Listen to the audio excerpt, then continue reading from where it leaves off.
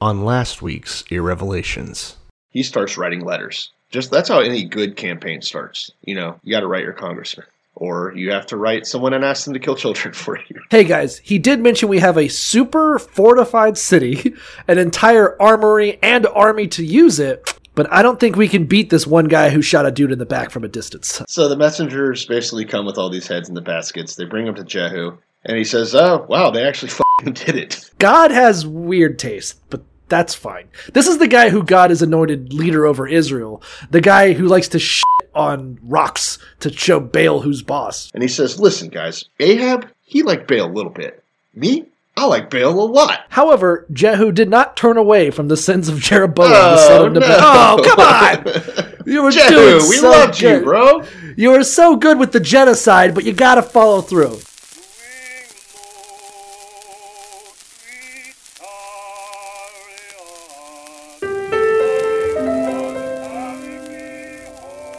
Before we turn to the word, I would like to say this. I can't be a big blessing to people if I'm poor and broke and depressed and I don't feel good about myself. Blessed are they which are persecuted for righteousness' sake. I believe in a literal, burning Bible hell just as strongly as I believe in a beautiful heaven. No. Not God bless America.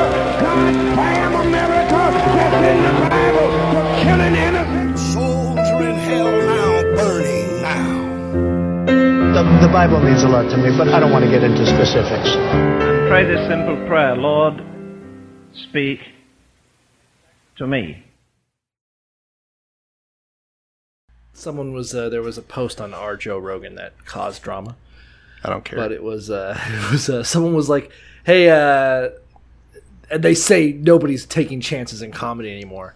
And it was a guy streaming himself in blackface. Oh no! And like he was on Omegle or something, or like Chat Roulette, whatever the fuck exists now. And like there was this girl that was like, "Oh my god, you're in blackface." She's like, "Yeah," and she's like, "I'm gonna put you online. People are gonna see." He's like, "I'm streaming, bitch." How do you think? And it was funny because everyone was like, "Ha ha ha!" It's funny because it's blackface. And I was like, "Well, okay, are we okay with this?" Like it was like one of those things where like, "Wait a minute, I can't remember what Joe Rogan stands for."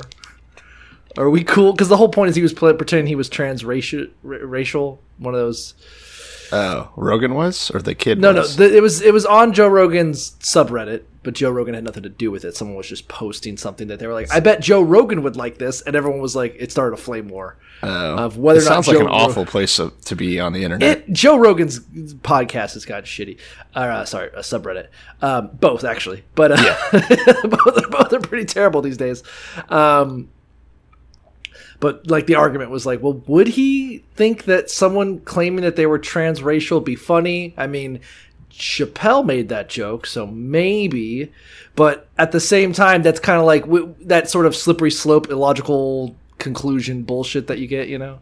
Yeah. Like, if someone's allowed to be transgendered, then why can't I pretend I'm a fucking attack chopper? Yeah. And you're like, shut up. And then suddenly the libertarians come in wanting to fuck kids. And it's like, great. So you're saying I can't buy people? It's a commodity. And you're like, all right, that's free market. Yeah, let the free market decide if I can consume child porn. We're like, no, we've decided against that. Like as they're just raiding his hard drive, he's like, thought police. Like, no. Kanye West losing his mind. I guess he's officially running. I don't know. It's well, he's been trying to petition to even be on ballots, which says you're not in a great place if that's where you're at. If your campaign is like, can we let people vote for me? Question mark. I mean, I remember when Trump first came on the scene and he was like, I'm running for president, Mexicans are rapists. And everyone was like, that was a weird start. Well, maybe he's kidding. Most people that voted for him were like, hell yeah. Hell yeah. Like, there was like, I hope he runs. Those two things he just said are 100% my core beliefs. I identify with that. I identify as a fucking racist against Mexicans. That's what I identify as. That's what I put down as my gender. Well, I remember when all the moderate Republicans hated him. Oh yeah, I mean, you know, and now they have to pretend. But but I remember like he said Mexicans are rapists. They're not sending their best. I'm running for president. Everyone was like, that's a weird joke. And then like he showed up with his bus with his face on. They're like, is this serious? And then he did his first campaign rally, and it was incoherent. And everyone's like, I still don't know.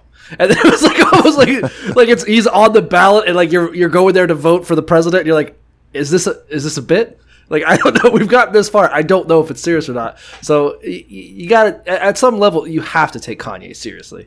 Yeah, I'm amazed. We've that you can learned remember our anything lesson from 4 years ago. I don't remember shit from 2016. Oh, really? Oh, no. I think about 2016 all the time. I was in a pretty deep K-hole, to be honest. Ketamine? Yeah. Okay, great. No, unironically. I know. Yeah. I don't know if people are going to get that joke, but that's fine. But it's not a joke. I was on ketamine. 2016, you're on a deep West Virginia opiate train. Yeah. Anyway, I was just thinking 2016 to now, like how reputations have fallen. I feel like Trump pretty much was universally hated by at least my kind of people, and still is. Yeah. He hasn't changed anyone's mind, in my opinion. Except as a comedy icon. Yeah. I don't think he's funny anymore. I think like Penn. No, I think he's funny, just not on purpose. Well, I still think he's funny. Penn and Teller. I sent you that video of Penn talking about when he was on The Apprentice. Yeah, and he was like, I just don't think Trump has any appreciation for humor. And Joe Rogan was like, well, he does make jokes, and he's like, yeah, but it's like bully humor. It's like, you're fat. Oh yeah, no, he's not funny on purpose. He is absolutely fucking hilarious on accident, though. Right. I have to give him that. But I was just thinking about how, like, in 2016, I felt like Kanye West, Jordan Peterson, Elon Musk, and Joe Rogan were, like, at the top of their game. Like, there was just sort of, fucking Elon Musk is like Tony Stark, and Kanye West is just, like, owning Taylor Swift. What a fucking glorious timeline we're in. Joe Rogan's our modern-day philosopher, and Jordan Peterson, even then, I didn't really quite get his allure, but I guess, yeah. I don't know if he was ever that high on the... You just if you went deep enough into YouTube, you'd just be like, Jordan Peterson destroys feminism with facts and logic. I'm like, God, Peterson shoots a feminist. Yeah, and now I feel like they've all just become jokes almost, especially Elon Musk, especially Kanye West. I don't. Maybe it's one of those things where you just live long enough to see yourself the villain. The weirdest thing, though, is that so I guess the one thing that all these people have in common: Trump, Kanye, Elon, Jordan Peterson. The crazier they get, bipolar disorder. Yeah, well, no, I don't think Trump has bipolar disorder. He doesn't really have ups and downs. He's pretty fucking right down the middle. But the thing that is most interesting about it isn't those people in the slightest to me. The most interesting thing is their diehard fans. And how the crazier the roller coaster gets, the harder they're fucking white knuckling the fucking grips. You know, like these guys. I know we've talked about this on the podcast, but I was watching, and there was this phenomenon about doomsday cults, where you have this belief the world is going to end on this specific day. And then when it doesn't happen, there's this fracture where there's people who go, I've wasted my life. I got to get off this train. And then there's the people who are like, fuck it. When's the next doomsday? I believe that one. Like they've become so internalized in their idea that it doesn't really matter anymore. They're just part of their identity. Their identity is who they believe, regardless of whatever new information comes their way. That makes sense. Kanye West saying that Harriet Tubman was a slave Jesus. Trader, Uncle slave Tom, trader, basically, and Uncle Tom. Yeah. What the fuck? The fact that there's still people like I was on Kanye West subreddit, and they were like, wait, are there still people with him? Oh yeah, but it's the same shit you see with Trump, where it's like, where it doesn't matter what they say, it's only what they want to hear. Kanye West crying, saying he wanted to have an abortion, but then the computer didn't work, and so that's a sign from God, and that he wants a divorce, and that God told him to speak to people, and Harriet Tubman's a fucking Uncle Tom and shit. Yeah. And there's still people who be like, guys, what he's really talking about is the threat of neo-Marxism. You're like, what? The fuck are you talking about? Where did this come from? Be like, he's a fighter for the people. Listen to his actions. I'm like, what the fuck are you? Where does this come from? BLM being declared Marxist now too. What the fuck is that? What is that too? Yeah, I've seen so many people online. I saw it come to like a peak because there was some baseball player who refused to take a knee for Black Lives Matter. Oh, I saw that too. And Fox News was trumping as the second coming of Christ. And he was like, "Sorry guys, my religious beliefs will not allow me. The only one I kneel for is God." And it's like, you're a fucking loser. What, you've never taken a knee? The coach has never run over you, said, "Hey, take a knee. We're going to talk strategy." You're like, "Sorry, are you God?" Technically, I would take a knee for God. The coaches are God for them in that moment. So, but the whole point was like his whole argument was like, "Sorry, I'm a Christian man, and Black Lives Matter clashes with my Christian philosophy." I'm like, their philosophy is stop murdering us. I agree with that. Let's slow down for a second, all right, because explain I do agree. Because we're going to slowly transition into actually talking the Bible here in a second. The Bible is super fucking racist. So, if anything. He is being a good Christian, I think, by labeling groups as others and not wanting to stand up for them and things like that. That's great, right? Biblically speaking, yes. At least he's not a hypocrite. Not something I prescribe to personally, right? But I get it. See, what's weird is I think if you broke down Black Lives Matter, it's actually the opposite of neo-Marxist. They're talking about defunding the police, a clearly social program, when we really should have private PMCs rolling in with tanks and shit, policing the streets for the highest bidder. That's a true capitalist agenda. Okay. If they really cared. Okay. They're like, privatize the police. I'd be like, okay, now we're talking. Where's Elon Musk to sign this on, We need space troops. We need Elon Musk robot space troops. Yeah, we need Amazon. We need Amazon Web Services to just handle the policing of the United States. Just outsource it. Outsource it to China. Fuck it. If you're a real capitalist, if this is a real capitalist society, then Black Lives Matter is on it. Let's just sell security of the nation to the highest bidder. That's capitalism. If Amazon Web Services takes over, 40% of guys are going to be like, "Alexa, beat my wife."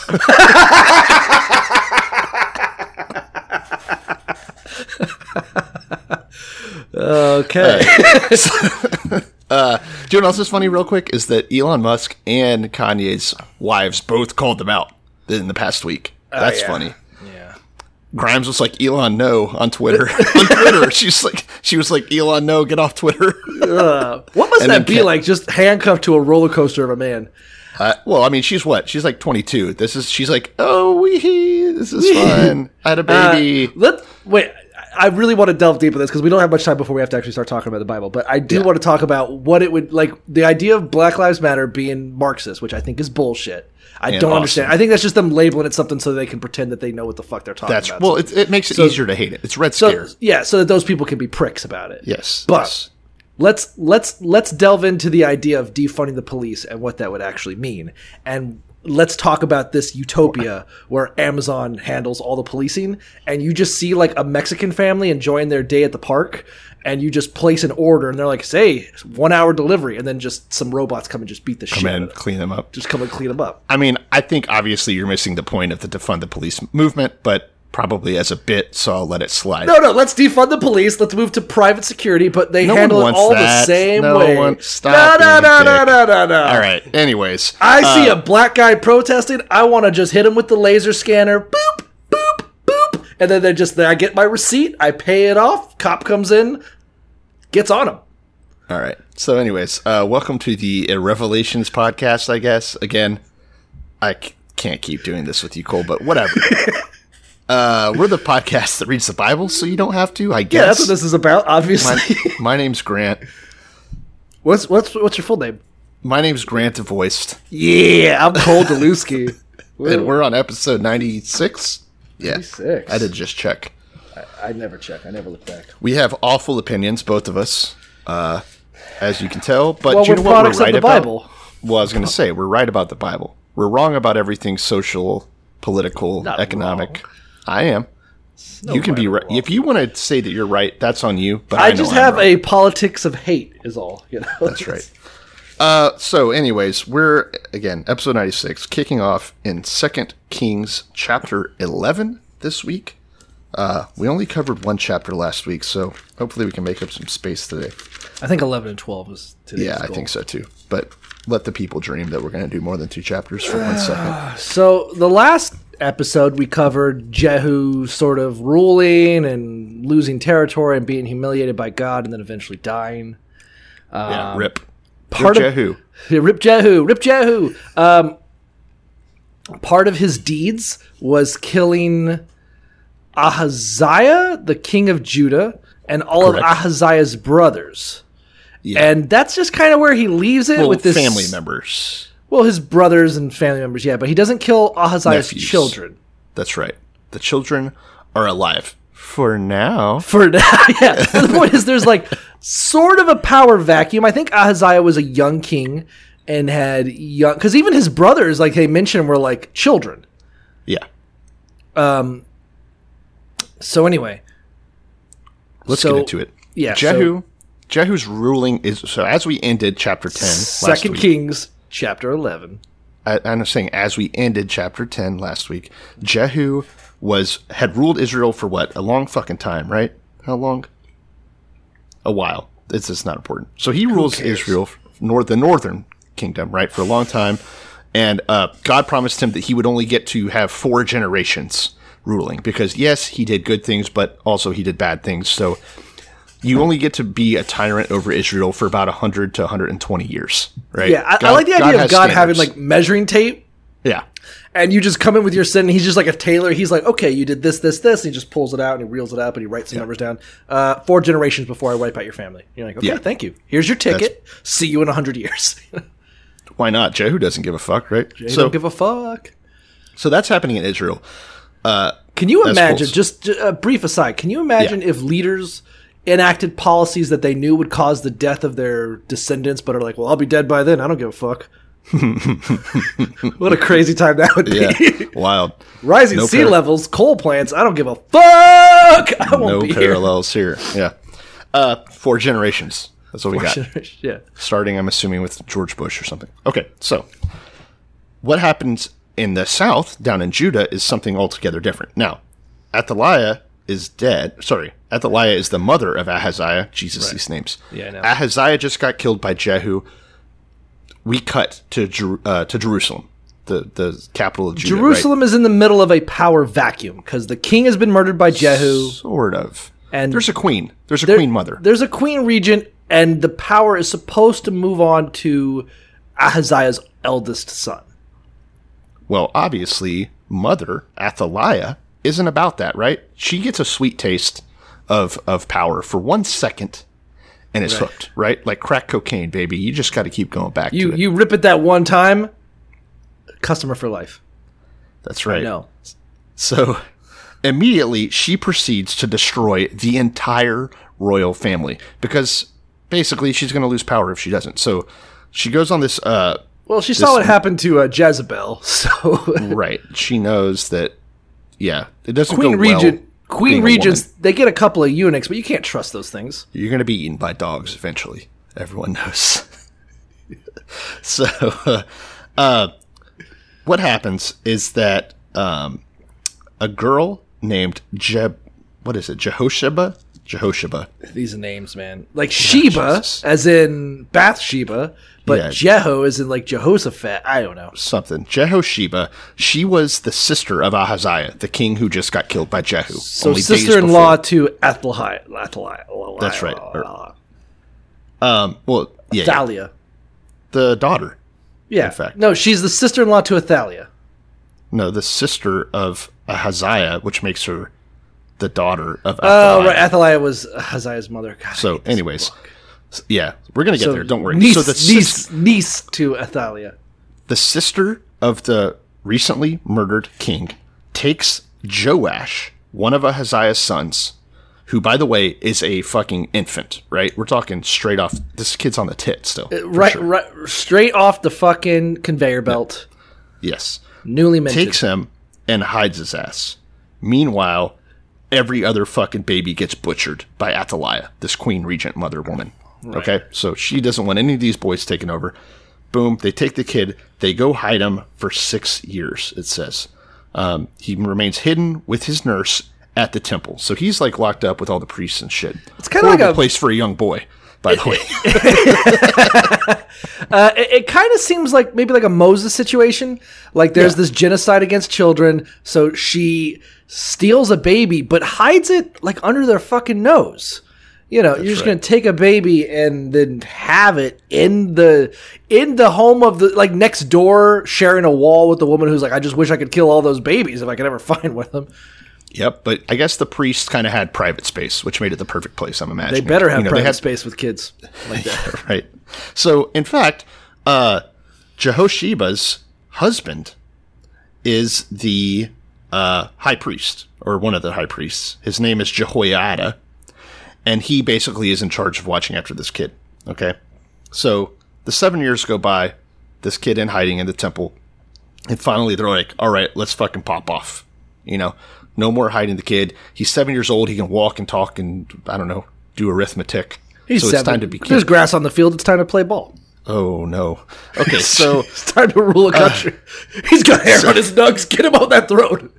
I don't know what to say to you right now. He sends... for basically the commanders of this elite unit of foreigners called the Karaites. It was basically a mercenary guard that was established by David. Think Secret Service, but French Foreign Legion. Oh, I was thinking just like federal officers in Canada. Yeah, but they're all foreigners. They're just weird. Okay. So again, like French Foreign Legion, you got a bunch of fucking rapscallions. Okay, some thugs. That's fun. It's kind of a Did you see the Jean-Claude Van Damme movie about French Foreign Legion? No. Legion. It's so good. Like every Jean-Claude Van Damme movie. Okay. Yeah, I loved Street Fighter. Thank you. So Jehoiada, it's now been 7 years. He's 7 years old. And he's like, okay, it's time to declare the new king in the shadow of the Queen Regent. There is currently a leader in Judah, and she is a fucking infant genocidal maniac. So we need to sort of, hey, here's the king, but we got to do it in a secure way. So they hire this French Foreign Legion-esque foreigner mercenary group, the Karaites. Yeah. They're not named in my book. I don't know where you're getting that. Mine calls it the Karaites. That's whatever. Anyway, and he's like, okay, we're going to do this. We're just going to secure a temple. You guys are going to stand guard. We're going to break into 3 teams. We're going to do this like fucking SWAT. And we're just going to fucking, like you're trying to like rush the nuke into the facility. We're just going to run him into the temple. We're going to set him on the throne. We're going to fucking splash him in oil, anoint him. We're all going to be like, he's a new king. He's a new king. And we're just going to, it's like, I don't know. It's like when you're playing Call of Duty and you're supposed to be defending the bomb, and one guy's just out there killing everyone. You just sneak in there and plant the bomb anyway. You know? Yeah. You're going for. They're playing the objective. She's playing for kills. Yeah, and it makes sense because the idea is that you have to get a swell going. You got to let the people know that this is the new king before he can be fucking smothered, right? So the idea is that you light this match, get the fucking grass burning. I don't know where I'm going with this analogy, but you get it to spread like COVID-19 through the Jews to the point that she can't bottle it back up, right? You have to have enough people know that there's a new king that she can't kill him. So that means as much pomp and circumstance as you can pull off. You got to get the word out. There's all this misinformation. You've got these hierarchies of controls, and you just got to be like, listen, 5G causes COVID. You got to burn those. Exactly. Bill Gates wants to microchip us, you know. That's where I was going with you got to get the word out before they can stop you. And if they try to ban you on Twitter, that's just because you're right and they're wrong. They can't handle the truth. You're going to arrest me because I was waiting in Bill Gates' trash can with a pair of garden scissors? Oh, because I'm trying to save America?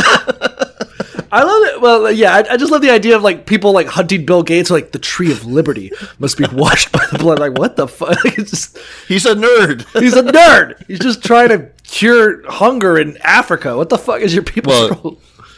He did have a suspicious relationship with Jeffrey Epstein, but we won't get into that right now. Okay, listen. If anyone gets a pass, like, okay, I bet Trump could find his own 14-year-old girls to rape. I believe that. Okay. You know, no, I'm just saying. Sometimes nerds need the hookup. Oh my god, disgusting. You ever see those like high school coming of age stories where like the nerd's like, come on, Jock, help me out. And he's like, I'm going to show you how to get a girl. And he's like, thank you. You know. So you think that was a relationship between Jeffrey Epstein and Bill Gates? The analogy works for Lolita Island. The Lolita Express. Great. It's all Revenge of the Nerds too. For billionaires, yeah.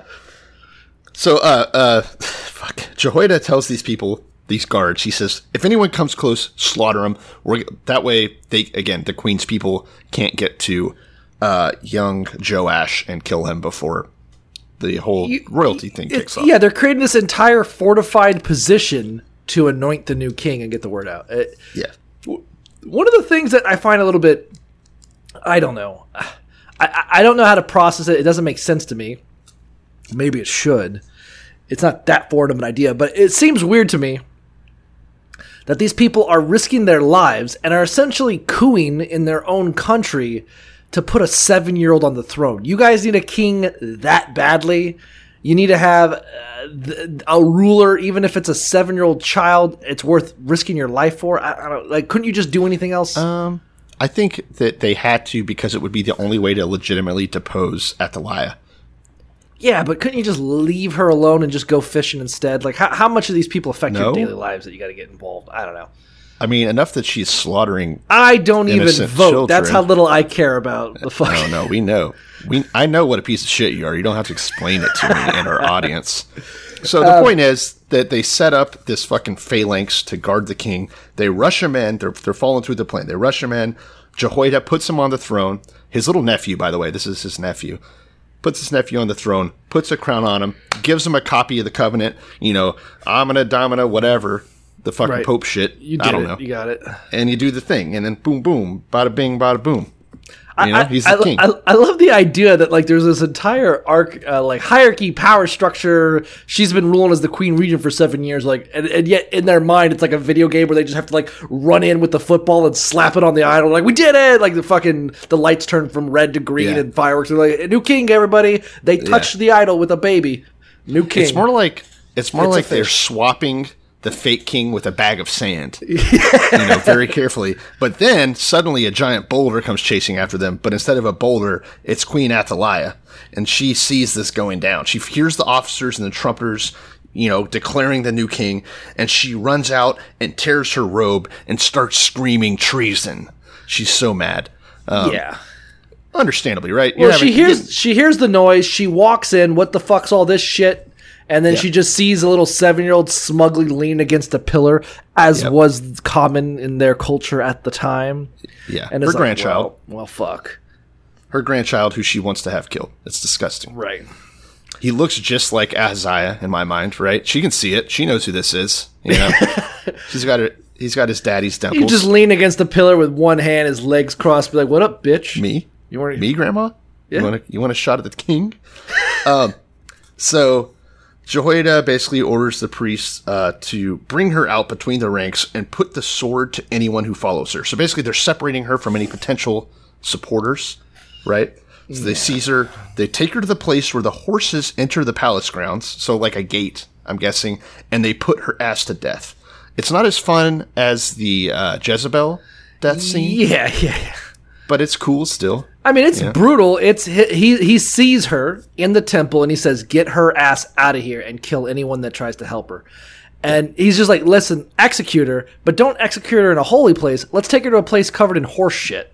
Yeah, it's badass. So they want to do it as quick, as quiet, as clean as possible, but maybe not quiet, but as quick and clean. I'm sure she's not quiet. I can tell. Make an example. I can tell Athaliah screams like a bitch.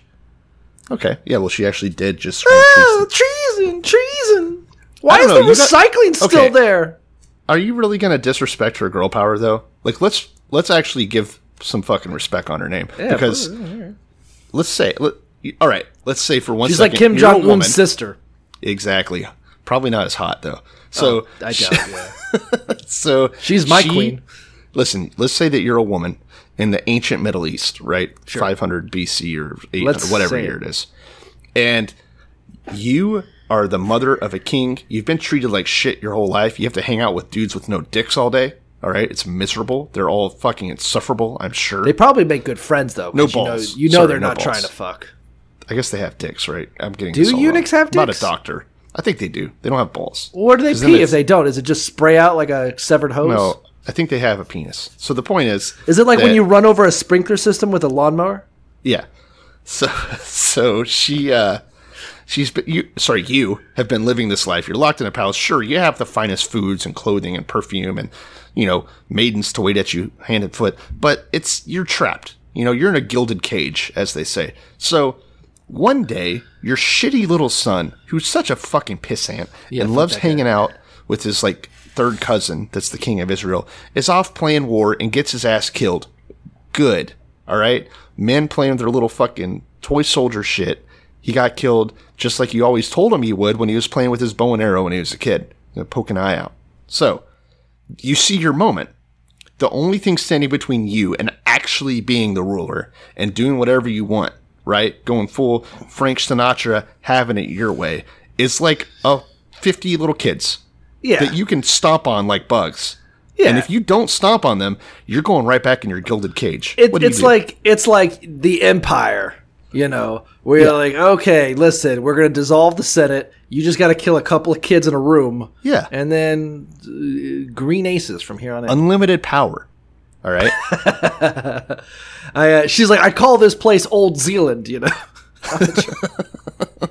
I mean, really, though. Yeah. She did the right thing by her. And I will stand by that. By me, too. And honestly, I'm sure God was chuckling. He was like, fucking fair play. Killing some little Jew kids, huh? I remember my first beer. That is his favorite pastime. It's his baseball. Yeah. So, anyways, they kill her for it because they're assholes and they don't understand female empowerment because that's not going to come for another really not 3,000 years. But they're Jews. What do you want?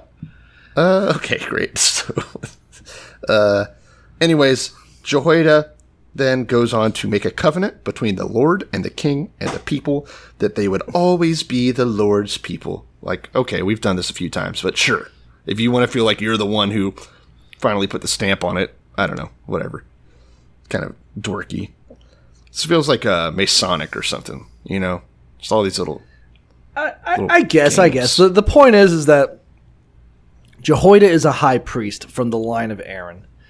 And he essentially goes to great effort to elect a new king that is young enough that he can basically just have his way with without anyone getting angry or finding out about it in a negative way, metaphorically. And because he's a priest, he's leading them in priestly ways. So what's this kid's name in? Joash? That gives me a thought. Go ahead. Real quick. Do you think that they chose the youngest son so that it would be someone they can impress upon? It almost has kind of like a Man in the Iron Mask vibe, where they removed a line from the king, and then they kept him surrounded by certain advisors that would lead him in a certain way. And then when it was time, they put him in charge, kind of a Manchurian Candidate style. Maybe. Because Jehoiada will literally mark a time in Israel where as long as he's alive, kind of subtly forcing Joash's hand and mentoring him, that it's going to be a time kind of like Asa where, and then we destroyed the Baalish statues and we destroyed the low temples to the wrong gods or whatever the fuck, Yeah, effectively putting the priests back at the top of the totem pole where they like to be. Yeah. It's politics, baby. Sometimes they like to be at the bottom of the totem pole. Yeah, you're a bottom for sure. Yeah. Power bottom. So they'll be at the bottom of the totem pole, and a 7-year-old boy will be at the top of the totem pole. Yeah, but at least you're on the pole. Yeah, he's on the pole. Yeah. You're at the base. Well, we're all on the pole. Right. That counts. Okay. So anyway, now that we've got that sussed out,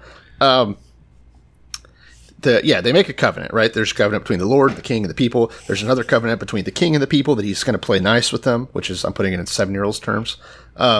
And basically, all the people of the land went to the temple of Baal, tore it down. They smashed the altars and idols to pieces. Like the 8th time they've done this. Yeah, right. They killed Matan, the priest of Baal, the coolest name yet in the Bible, and that's the only mention he's going to get, which sucks. They killed him in front of the altars. And Jehoiada posted guards at the temple of the Lord. He took with him the commanders, the Karaite guys, right, from earlier. And basically, they brought the king down from the temple where he had been living for a while, goes into the palace. And the whole city is like, yay, we have a king again. We're not ruled by a woman. Thank God. Thank God. I don't do no woman told them, The only good things women have done is like Ruth, because she like cuddled with a guy. And you're like, see? Because she date raped a man while he was drunk. She's a good traditional woman. Yeah. So, Sometimes women, if you want to get what you want, you just got to get him drunk, and then you have to sexually assault him while he cannot consent.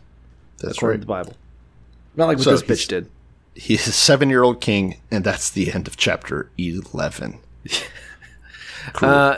We're going to do chapter 12, which is a weird story. I don't even know how much time we want to get into it. I almost hope this could be a short episode because it doesn't make a whole lot of sense to me, but let's get into it. It's going to be a good time. So what we know is that it is the 7th year of Jehu's reign when Joash takes over, which again means that he was literally born right when this all started, right whenever he went to hiding. Because probably. He must have been fresh off the tit. Yeah, still bloody. Yeah. Still on the tit. Remember his nurse went with him. Probably she just grabbed the umbilical cord and like bundled it up with it. It is fascinating that there is never mention of his mother, who would have been Ahaziah's wife. I have no one of Ahaziah's wives. I mean, don't they say it right here? In the 7th year of Jehu, it's weird that you just mentioned it because it's the first fucking verse. I'm about to whine about it. Yeah. Why don't they ever do that? They do it right here. In the 7th year of Jehu, Joash became king. He reigned 40 years in Jerusalem. His mother's name was Zibiah of Beersheba. So, I mean, you're complaining that we don't know who his mother is, but who the fuck cares? I have no idea who Zibiah of Beersheba is. This is the first and only time we'll ever hear that name. I bet we'll hear it again.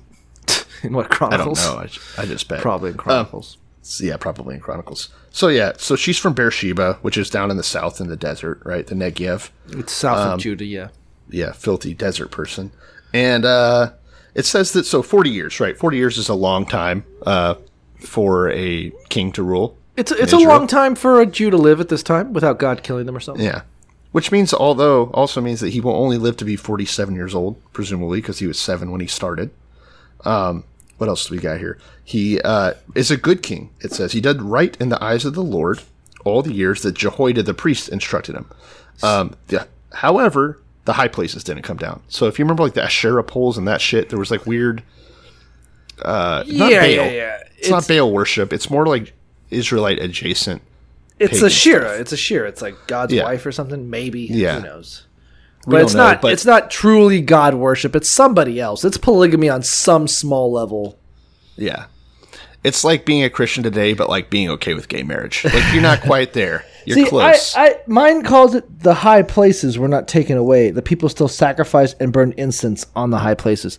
I think the context here is that in Leviticus and Deuteronomy, we clearly structure the idea that the temple is where you do the sacrifice. The priests do the sacrifice. There was like 20 fucking chapters on the rules of how and when and how and why and whatever the fuck priests do sacrifices. You're not allowed to just sacrifice on your own. You're not allowed to just kill a bull, but this is for God. No. You have to take it downtown, let the priest have his cut of beef off of that thing, and then burn some fat. That's how it's done. You don't just get to have your own like knockoff pirate brand. That's right. It's a multifaceted way of maintaining power. So not only do they have to come to you and show deference, which is in its own way a power move, they have to give you their offerings. You have to keep them in line. You have to interpret for them what God wants, right? So that at no point are they out there coming up with ideas like communism. It's basically the same thing that the Catholic Church did, right?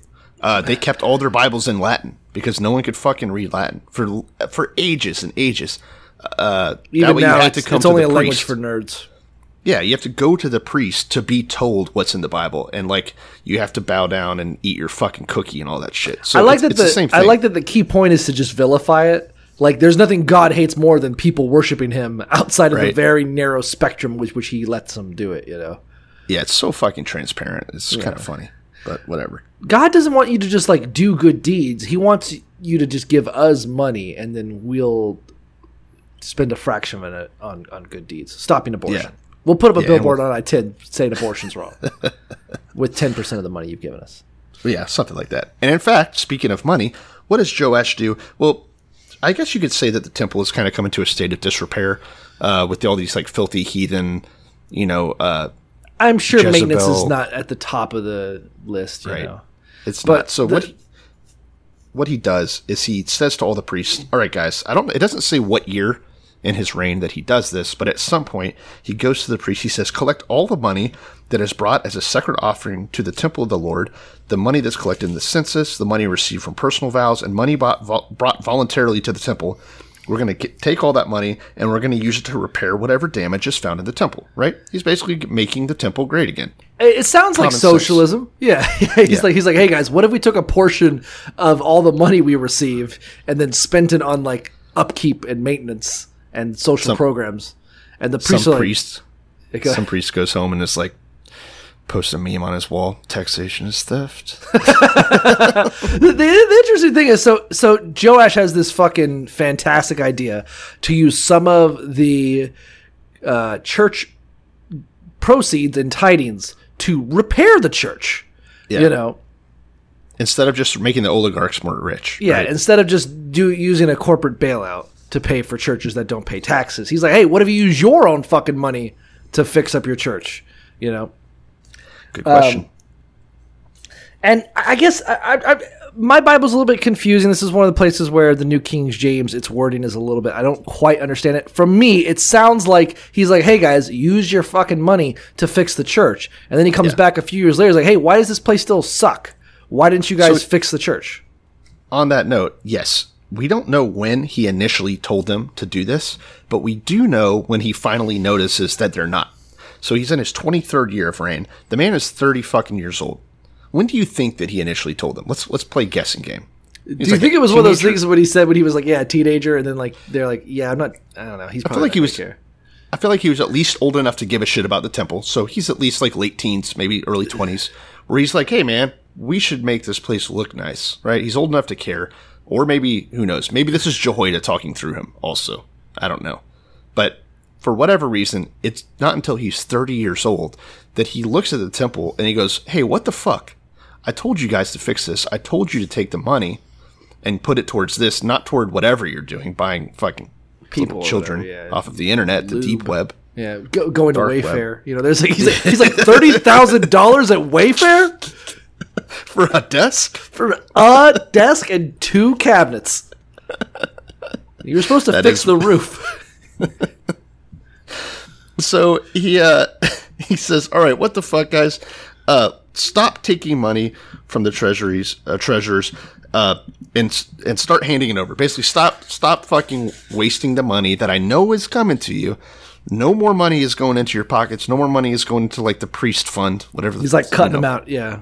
No more pork barrel spending. Exactly. So Jehoiada's like, fine. I'm imagining, it's hard to picture really where Jehoiada would have stood on all this because he's like the lead priest.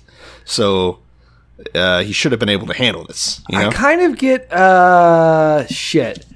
I'm trying to remember what the movie was. I think it was Bill Pullman plays a lookalike to the president.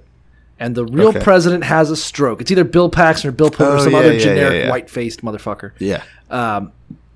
And there's a lookalike that looks kind of like him, or looks a lot like him. And it's like called Ted or something. It's like his name. Yeah, something where Dave. Dave. I think it is Dave. Yeah, where the real president has a stroke, and they're like, well, we don't want the VP's a goody two-shoes motherfucker. He's gonna root out all the corruption. We just need some dumb fucking Goomba that will look the part like a 7-year-old king would be. And we're still going to maintain the strings of power. And then like the first thing he's done is like, how much money are we spending on wars and not feeding children? They're like, shut up. That is not, like he's like, listen, man, it's great that you're king and I'm glad you killed all those, Philistines or whatever, but don't get involved in church funds. That's what we like to do. Calm down. It makes me think of Jehoiada as like a mob boss. And he's like, Joash, that I made you. You're a made man. You have nothing to worry about. Why are you trying to tell the priests what to do with their money, eh? Yeah, why you get involved? That's the vibe I get. Yeah, like waste management, but priests now. So it's definitely shady that the money is not going to what it's supposed to when Jehoiada is in charge of the priesthood and should be listening to the young king. But also, I don't know, this is going to be one of those things where I kind of wonder exactly how much actual access, because we're not talking about Elisha in the last couple of chapters, but I don't really know quite what they're up to. Who knows? And his weirdo sons of the prophets, because we had some birds somewhere. Yeah, birds. Yeah, some were out there. But we had that incident with Gehazi, who he tried to take money from a foreigner and got leprosy for it. That's right. And his children, of course. Hilariously. And now we have the actual church, the actual canon church, and they're also having money problems, but kind of in the opposite direction, where they're getting funds. They're the central point, and they're just not spending it to repair their temple or keep their place in good repair. I don't know. Yeah, and we kind of get some hints at what they would have spent it on otherwise in a minute, but I feel like it's like when you have your local meth dealer. And you're just you're funneling money to him every single week, and then you look at his setup and you're like, you're cooking it in old milk jugs. He's like, yeah, and I'm like, how much money do I give you that you can't just get a fucking beaker? And he just you just see him wearing a gold chain. That's a waste of money. Fix your goddamn meth operation. That's how you make your money. Why wouldn't you repair your reinvest into your business? You should have been a priest, Cole. You could have. I'm just imagining. I don't think I'm gay enough to be a priest, but something. Oh wow, I disagree. Not that that's that's a bad thing. Okay, so the point is that Jehoiada takes action finally. He basically makes a chest, puts a hole on the top. This is the first piggy bank ever. Puts a hole on top of this chest, and he says, all right, all the fucking money goes in here. We're going to lock it down. Whenever it fills up, we're going to go fucking spend it on repairing the temple. So all the money that was coming into the priesthood is now being spent on carpenters, builders, masons, stonecutters, all those guys to fix the damage. It's kind of weird that you have this church run by God's chosen people, and they're like, what we need is an accountant. And basically to come in here and clean the books up because you guys are just blowing through fucking money. It's like MC Hammer's running this church. And like, okay, here's the thing. We're just going to have a lockbox where you put in your money that you can't access, and then when it gets full, we throw it at some woodworkers. Have you ever read Pillars of the Earth by Ken Follett? It's about bridges, isn't it? No, it's about building a cathedral, but it's like an epic just about building a cathedral. It kind of reminds me of this, but I've heard of it. My mom recommended it to me. I've had that book forever, never read it. He writes like weird romance thrillers, and this is his one book that's like historical. That everyone knows. Pillars of the I know Pillars of the Earth. It's a famous book. I just never read it. Yeah. Anyway, so it basically is about financing the building of a temple. Kind of fun. Mm-hmm. He's like an atheist, but I wonder if he drew from this a little bit. So the thing is that he finally is getting the work done. All the money brought into the temple, it says, was not spent for making silver basins and wick trimmers and sprinkling bowls, all these little fancy gold things, silver things. Yeah, you focus on the fundamentals before you add to the trim. That's right. That's right. Yeah, otherwise it's like having a fucking double wide with a goddamn like whirlpool hot tub in front yard or whatever. Which I'm about. Which there are plenty of. There are plenty of those. Yeah. Like you have the guys with the double wide in their Corvette Stingray, and you're like, okay, but there's no door to your bathroom. Your house smells like shit. And you're like, hey, like I'm scooping what they're pooping, dude. Yeah. Corvette go vroom. You're like, all right. Yeah, I don't like sleeping anyways. So, they're spending all the money on the good shit. None of the money got into the basically into the coffers, and it was buying stupid like gaudy again. Calling them mafiosos, this is totally some mafia shit that they would be spending it on, like their mistresses' fucking sweaters and like furs and shit. Yeah, so, he's just like, I got me a Cadillac. They're like, you stupid motherfucker. He said, build the temple. Yeah, but look at this. It's a pink fur coat. And they're like, where? I killed the last pink hippo. And they're like, what the fuck is your problem, man? It had fur? Very weird. So, anyways. I don't know. I don't know either. Steve Irwin isn't alive to tell us if that's true or not. No, he's not. He's not. So, okay. Meanwhile, we're going to totally shift gears here, speaking of Corvettes. Hazael, remember him? The fucking king of Syria that we dealt with a while ago? The one that was waging war kind of consistently? The one that Elisha cried as he gave him his fortune, telling him that, oh yeah, you're going to be the king, but you're going to kill a lot of Jews. So yeah, viciously murder women and children, pregnant babies, slash them open, throw them off a bridge. Pulling the babies out of the womb. The original, not the first foreign army to land in the Middle East just to rape and murder and kill children. Yeah, exactly. So support the he's troops. From not really a foreign army, but regardless, Syria. Oh, yeah. So he's been attacking Israel mostly, but now it says he shows up and attacks Gath, which I think is part of Judah, right? I don't know. So, yeah. It's close to Judah. It's close to Jerusalem, at least. So after he takes Gath and captures it, he turns his army and heads to Jerusalem.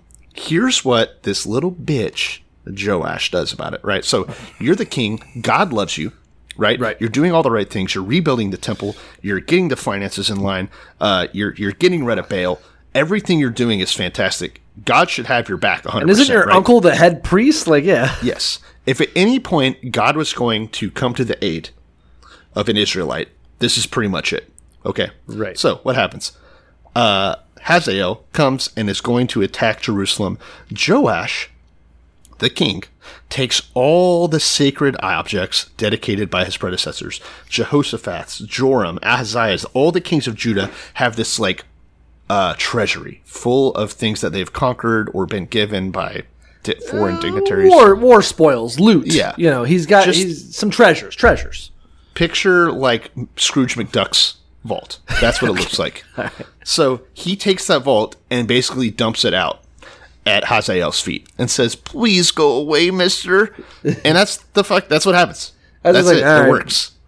Yeah. Well, I mean, fair. I mean, you're like, okay, guys, we could probably get another 20% if we risk fighting a whole fucking war, or we could just walk away with this, you know. That's fine. Where the fuck is God?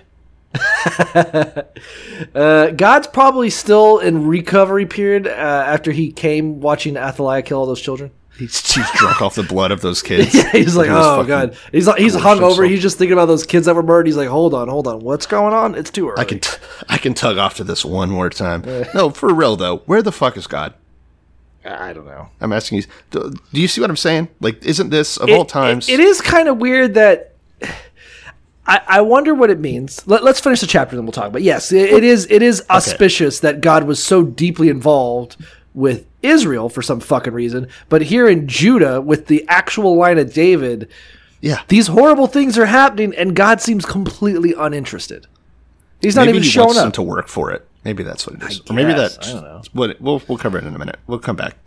Okay, so blah, blah, blah. As you know, all the other events of the reign of Joash... Go read Chronicles if you want to hear about it, right? It says that his officials conspired against him and assassinated him at Beth Millo on the road to a town called Silla, which is also the whirlpool that Odysseus almost got sucked into. So the officials who murdered him were Jozabad, son of Shimeath, and Jehozabad. What the fuck, those names? Josachar and Jehozabad is what mine says. Mine says Jozabad and Jehozabad. I don't know. Anyways, like Jehoram and Joram. Okay, so the son of Shomer and the son of Shimeath, he died and was buried with his ancestors. So we don't really learn anything else about those guys, at least not yet. Yeah, the end of chapter 12 is like, oh, there was one, he took down some... I mean, maybe it's more like just like a president where it's like, you're like, oh, and then there was Garfield and he created the United States Treasury or whatever. And you're like, and okay. he loved lasagna. Was that the only thing? Is that the only thing he did for 8 years? You're like, well, it's the only thing we care about. You know, it's like he ruled for 40 years and the only thing of note in that entire 40 years is that he was like, hey, you guys suck with money somehow. Somehow you guys are shit with money and I got to step in. Yeah, it is bizarre. His killing, though, feels very politically motivated, maybe financially motivated. Like, it's just kind of a, and then he hanged himself in a cell, but somehow his highwood point broke. We don't really know what happened. Yeah. Carradine. Very mafioso. Again, we keep coming back to this. But yeah, so he was whacked. The man was whacked. He did one thing. He revamped the billing structure within the church, and then he was murdered by his own servants and buried in David's tomb, and that's the end of 12. Oh, and then his son Amaziah reigned in his place. Another terrible name. Ugh. Amaziah, whatever. I don't even want to do the next chapter because I don't want to read that name. Fuck this whole book. But that's the story of Joash. Let's come back to it. And this is one of those things I've thought about, is that so Israel has had a civil war. Their kingdom is broken into two pieces, and they're having these bloody wars of succession filled with like espionage and intrigue and assassinations and murdering of children. And it feels to me that God only gets involved enough where it's like ISIS, where like after the fact he takes credit for it, you know? Because obviously the whole point is like, he's like, by the way, this is the land of milk and honey, and I've created this perfect land for my Jewish people, my chosen people, and yet their lives are going to have the same level of chaos, horror, and destruction as any of their neighbors. And he's like, yeah, right. But that's because I wanted it to be. It's not like, even though your life is identical to the lives of people who don't worship God, God's like, yeah, that's deliberate though. I made you special so that you would be exactly the same. It's kind of funny because whenever good things happen to good people in the Bible, we get to hear about God doing it. And when bad things happen to bad people in the Bible, we get to hear about God doing that.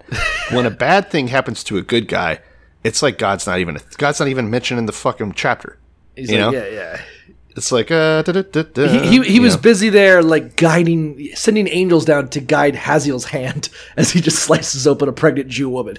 Right? Yeah. He's like, I told you. That's what I said. I prophesized it. I'm sure, like, from an apologist, they'd be like, oh, well, it's still the sins of the Jewish people, blah, blah, blah. He still had, this is for Athaliah, whatever. There's going to be some bullshit It's like, excuse. I feel like God is like a defunct father figure, and he's busy helping one of his sons rape one of his daughters, and he's making sure that it's doing, he's filming, and then off in the background is another one of his kids just burning her hand on the stove, and you're like, okay, technically he's not involved with the guy getting his hand burned, because he's busy helping out incest rape porn. Yeah. But you kind of got to blame him for the whole mess. Thanks for finally explaining it in a way that a 5-year-old could understand. That was helpful. Yeah, I like to make it simple. Clearly. And understandable. Bringing it down to my level. Yeah. That's good. What a fucking crazy book. What else happened? Let's talk about Joash only getting one chapter of the whole Bible. The dude reigned for 40 years. He was a great guy. David got like a full book, practically. What's this? Joash does one thing, yeah. He's got a decent name, right? Like, I like Joash, yeah. Yeah, you could make all kinds of puns with that if you tried, I think. Yeah. Yeah, like Joash is mine. Isn't Joash like a type of mashed potato dish? No, it's not. Sorry. I'm going to stop you. I don't know what that means. But that's... Do you think he was ever like, I'm going to get Joash? He might have. Like, to a girl? I guess we'll never know. But I bet so. I bet there's a pun in there where I bet every king had some terrible pun where he's like, you've had your ash. Have you ever had Joash? And they're like, I don't. And he's like, I'm the king, fuck me. And they're like, okay. I'll cut you. I'll cut you, bitch. That reminds me. 1 second. Wait. No, potash. Is potash a type of potato? Or am I thinking of potassium? I know what you're thinking of. You're thinking of it's like a meal, like a cornmeal thing. I thought so. Yeah. Anyways, that's definitely not important. So this is my favorite. This reminded me. This is about Boaz. Okay. Which is, remember the book Husband of Ruth? Boaz? Yeah. Yeah. So this is one of the worst fucking youth group things that I've ever heard, and I just remembered I had to pull it up. So Ruth was obedient, and God blessed her with her mate, Boaz, right? Right. So this is to be said to skanky young girls at youth group. While you are waiting for your Boaz, don't settle for any of his distant relatives. Broke ass, punk ass, lying ass, cheating ass, dumb ass, drunk ass, locked up ass, good for nothing ass, lazy ass, and especially his third cousin beating yo ass. Okay. Yeah, that's how you know. That's how you know it's a cool youth pastor if he says ass. Beating your ass. I think we all know what kind of people you're talking about. Oh yeah, the ones that hooked up with the kids later. Yeah. Cool. Okay. I wish we should spend more time talking about just the general misogyny of like church culture. I think there's like books and books on it, but sure. We'll read it. To the literature. But just I just think about like a lot of Christian girls I knew that would like just talk about it casually, like maybe agreeing with it because they're raised in it or not. Who knows? Maybe they agree with it personally as adults later. But the analogy of like, oh yeah, every time you fuck a guy, you're like a piece of bubblegum being chewed up and then shared with the next guy. And by the time you find the one, you'll just be a fucking chewed up, tasteless, gray piece of shit. You're like, thank you. I'm 12. That's how the church invented the poop hole loophole. yeah. The poop hole snaps back, whereas the vagina is not designed for penis and is blown out the first or children. Yeah, you know. Yeah, well, weird people at the church. Here's one of those things I remember now. We're getting off track, but go ahead. This fucking chapter's done. We're just goofing. Yeah. But one of those things one of the ways I was damaged by church propaganda is I legitimately did not think that condoms helped prevent HIV. I was absolutely, because the analogy I heard was, I don't know, this is so stupid. When you think about it now, you're like, what a stupid fucking way to spend tax dollars. But we were in Niceville High School, and they brought a fucking strongman, Christian strongman. Do you remember that shit? Yeah, There'd just be these beefy, jacked fucking guys that you didn't really know. They're like, by the way, everyone get to the assembly. We have a fucking assembly. You guys got to sit through. You're like, okay. It's just big guys be like, watch me bend this fucking frying pan. You're like, okay, that's cool. He's like, I'm going to smash a block of ice. You're like, great. I'm missing math for this. And then tearing a phone book in half. Yeah, tearing a phone book in half. And then he'd be like, okay, you see that volleyball net? That volleyball net is condoms. And you see these golf balls, and it's just this giant guy with golf balls. If I threw these golf balls as hard as you as I could, would you trust that volleyball net to stop them? That's like AIDS, and the volleyball net's like a condom. I'm like, oh my God. Condoms are useless, everybody. Don't use them. Well, I never had to worry about condoms because my uncle put me on PrEP when I was like 7 years old. Okay. I don't know what that means. I think in preparation prep. H is lube, probably. No. PrEP is the antiviral, the HIV drug. Oh, okay. You give it so that you don't catch it. You take it so you don't catch it. Right. I've been downtown. I don't actually have an uncle, but if you'd understood the joke, it would have been a lot better. Yeah, I did. I'm not a big fan of HIV drugs, you know. Just keep ruining my jokes. But what a stupid use of time, you know, to be like, by the way, guys, pregnancy is inevitable. They're like, okay.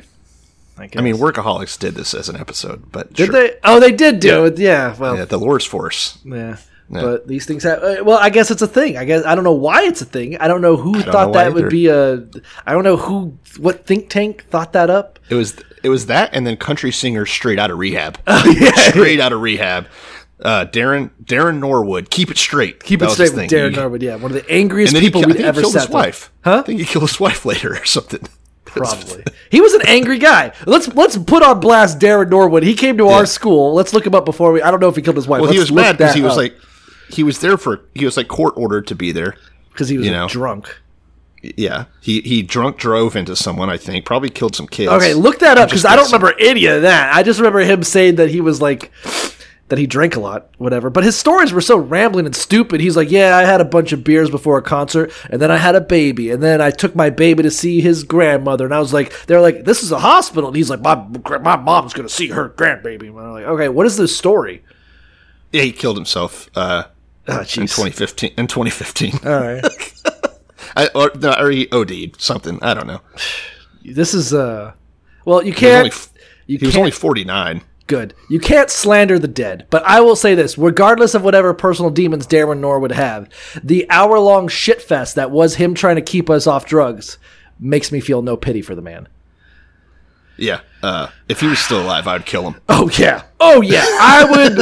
What I would do is I would sneak into his home, get him drunk, and then I would inject him with drugs so it looks like a fucking overdose suicide.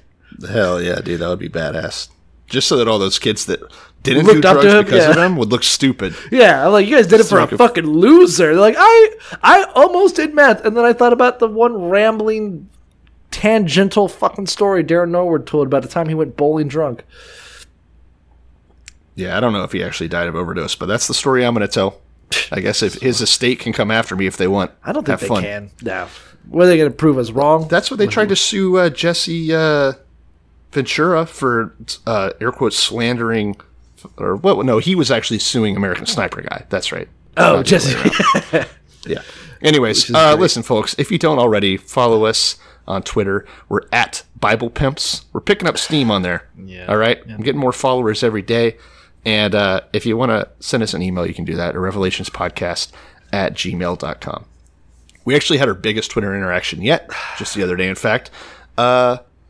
But with the Elon Musk fight with his wife Grimes. You're so hot right now making fun of people's domestic disputes. Do something else. No, that's fine. No. You're proud of yourself. No. You're proud of yourself. I'm editing. I was going to tell him you did it so that you could have some. I don't want any affiliation to your shit. It's fine. Okay, whatever. The whole show sucks, so that part might as well too.